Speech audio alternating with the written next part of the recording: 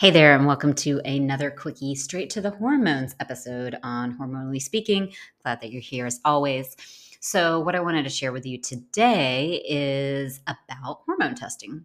So, this is something that I get a lot of DMs and emails about because hormone testing is not as simple as you may think. You can't just go in any day of the month if you are a cycling person and actually get true reading on your hormones. So if you're in menopause, it's a different story. You can actually go any day of the month and see what's happening. But if you are a cycling woman and person, then you absolutely need to know where you are in your cycle. And yes, this can be complicated in perimenopause, especially the second half of perimenopause.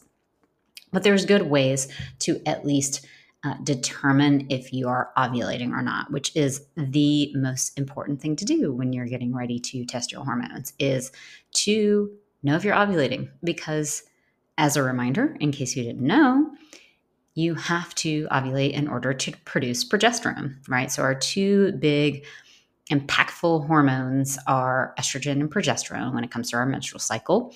FSH and LH are also very important. They're the ones happening in the brain, the signals from the brain to the ovaries. What's happening in the ovaries is our estrogen and progesterone. And yes, testosterone and DHEA, but those don't have as big an impact on your actual cycle, right? So we are only having progesterone be produced if you ovulate. So that means in a perfect world, you ovulate on day 14 of a 28-day cycle. That's not happening for a good majority of us, right?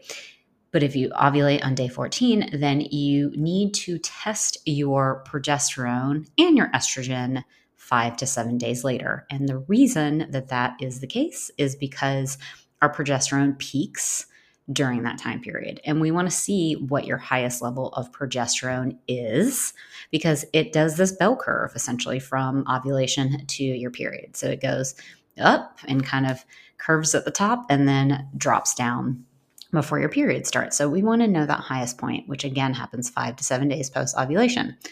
How do you know that you ovulated? Well, there's several ways. One of my favorite is basal body temperature. That is going to tell you when your temperature jumps up that you ovulated the day before. Also, cervical mucus, tracking that. And then thirdly, your cervix actually moves forward when you have ovulated or you're getting ready to ovulate. So these are all signs. There's also technology, of course, right now that can tell you if you've ovulated. LH strips can be helpful, although if you have an issue with your brain and the pituitary in the brain, then that LH can actually be high consistently, and particularly in perimenopausal years, it can be harder. Your brain will kind of keep signaling out that LH because it's trying to have you ovulate, and you don't have enough juice essentially to ovulate at that point. So there are some, times that LH strips aren't really as helpful, but it is another tool. And this is when you're going to want to test your estrogen and progesterone so we can see the ratio between your estrogen and progesterone, because we want your progesterone to be higher than your estrogen at this time of the month. If it's not, this is where a lot of the major issues like PMS, PMDD, heavy bleeding, on and on, all the bad cramps during your period, all of that comes down to, is your estrogen higher than your progesterone during that time of the month? So that's the number one important thing, is to test on that day, 5 to 7 days post ovulation. So in a perfect world, that's day 19 to 21 of your cycle. But remember, you could be ovulating on day 12, or you could be ovulating on day 16. So that's why you want to track. So you're going to go 5 to 7 days past that. The other time of the month to test your hormones is day 3 of your cycle. So this is when it's a good opportunity to test your estrogen and your FSH and LH. So remember, I talked about FSH and LH are these hormones happening from your brain, the hypothalamus and pituitary, telling your ovaries to do the thing, right? To produce estrogen, essentially, in that first half of your cycle. So day 3, this means day 3 of your period. Day 3 of your period is the same thing as day 3 of your cycle. And when you test estrogen and FSH and LH at that time, then you're going to see how your FSH is doing. That is a really important thing to know in terms of, sort of stimulating the follicle that is going to become the egg that you ovulate with. And it should be, not too high, not too low. It needs to be just right, essentially. The higher your FSH is, especially as you're in perimenopause, is an indication that you're getting closer to menopause. Your estrogen should be at a certain level too. You should have some, but not too much. And so if you do have too much on that day 3, that can also be, a consideration in terms of having too much estrogen actually to get the ovulation process happening.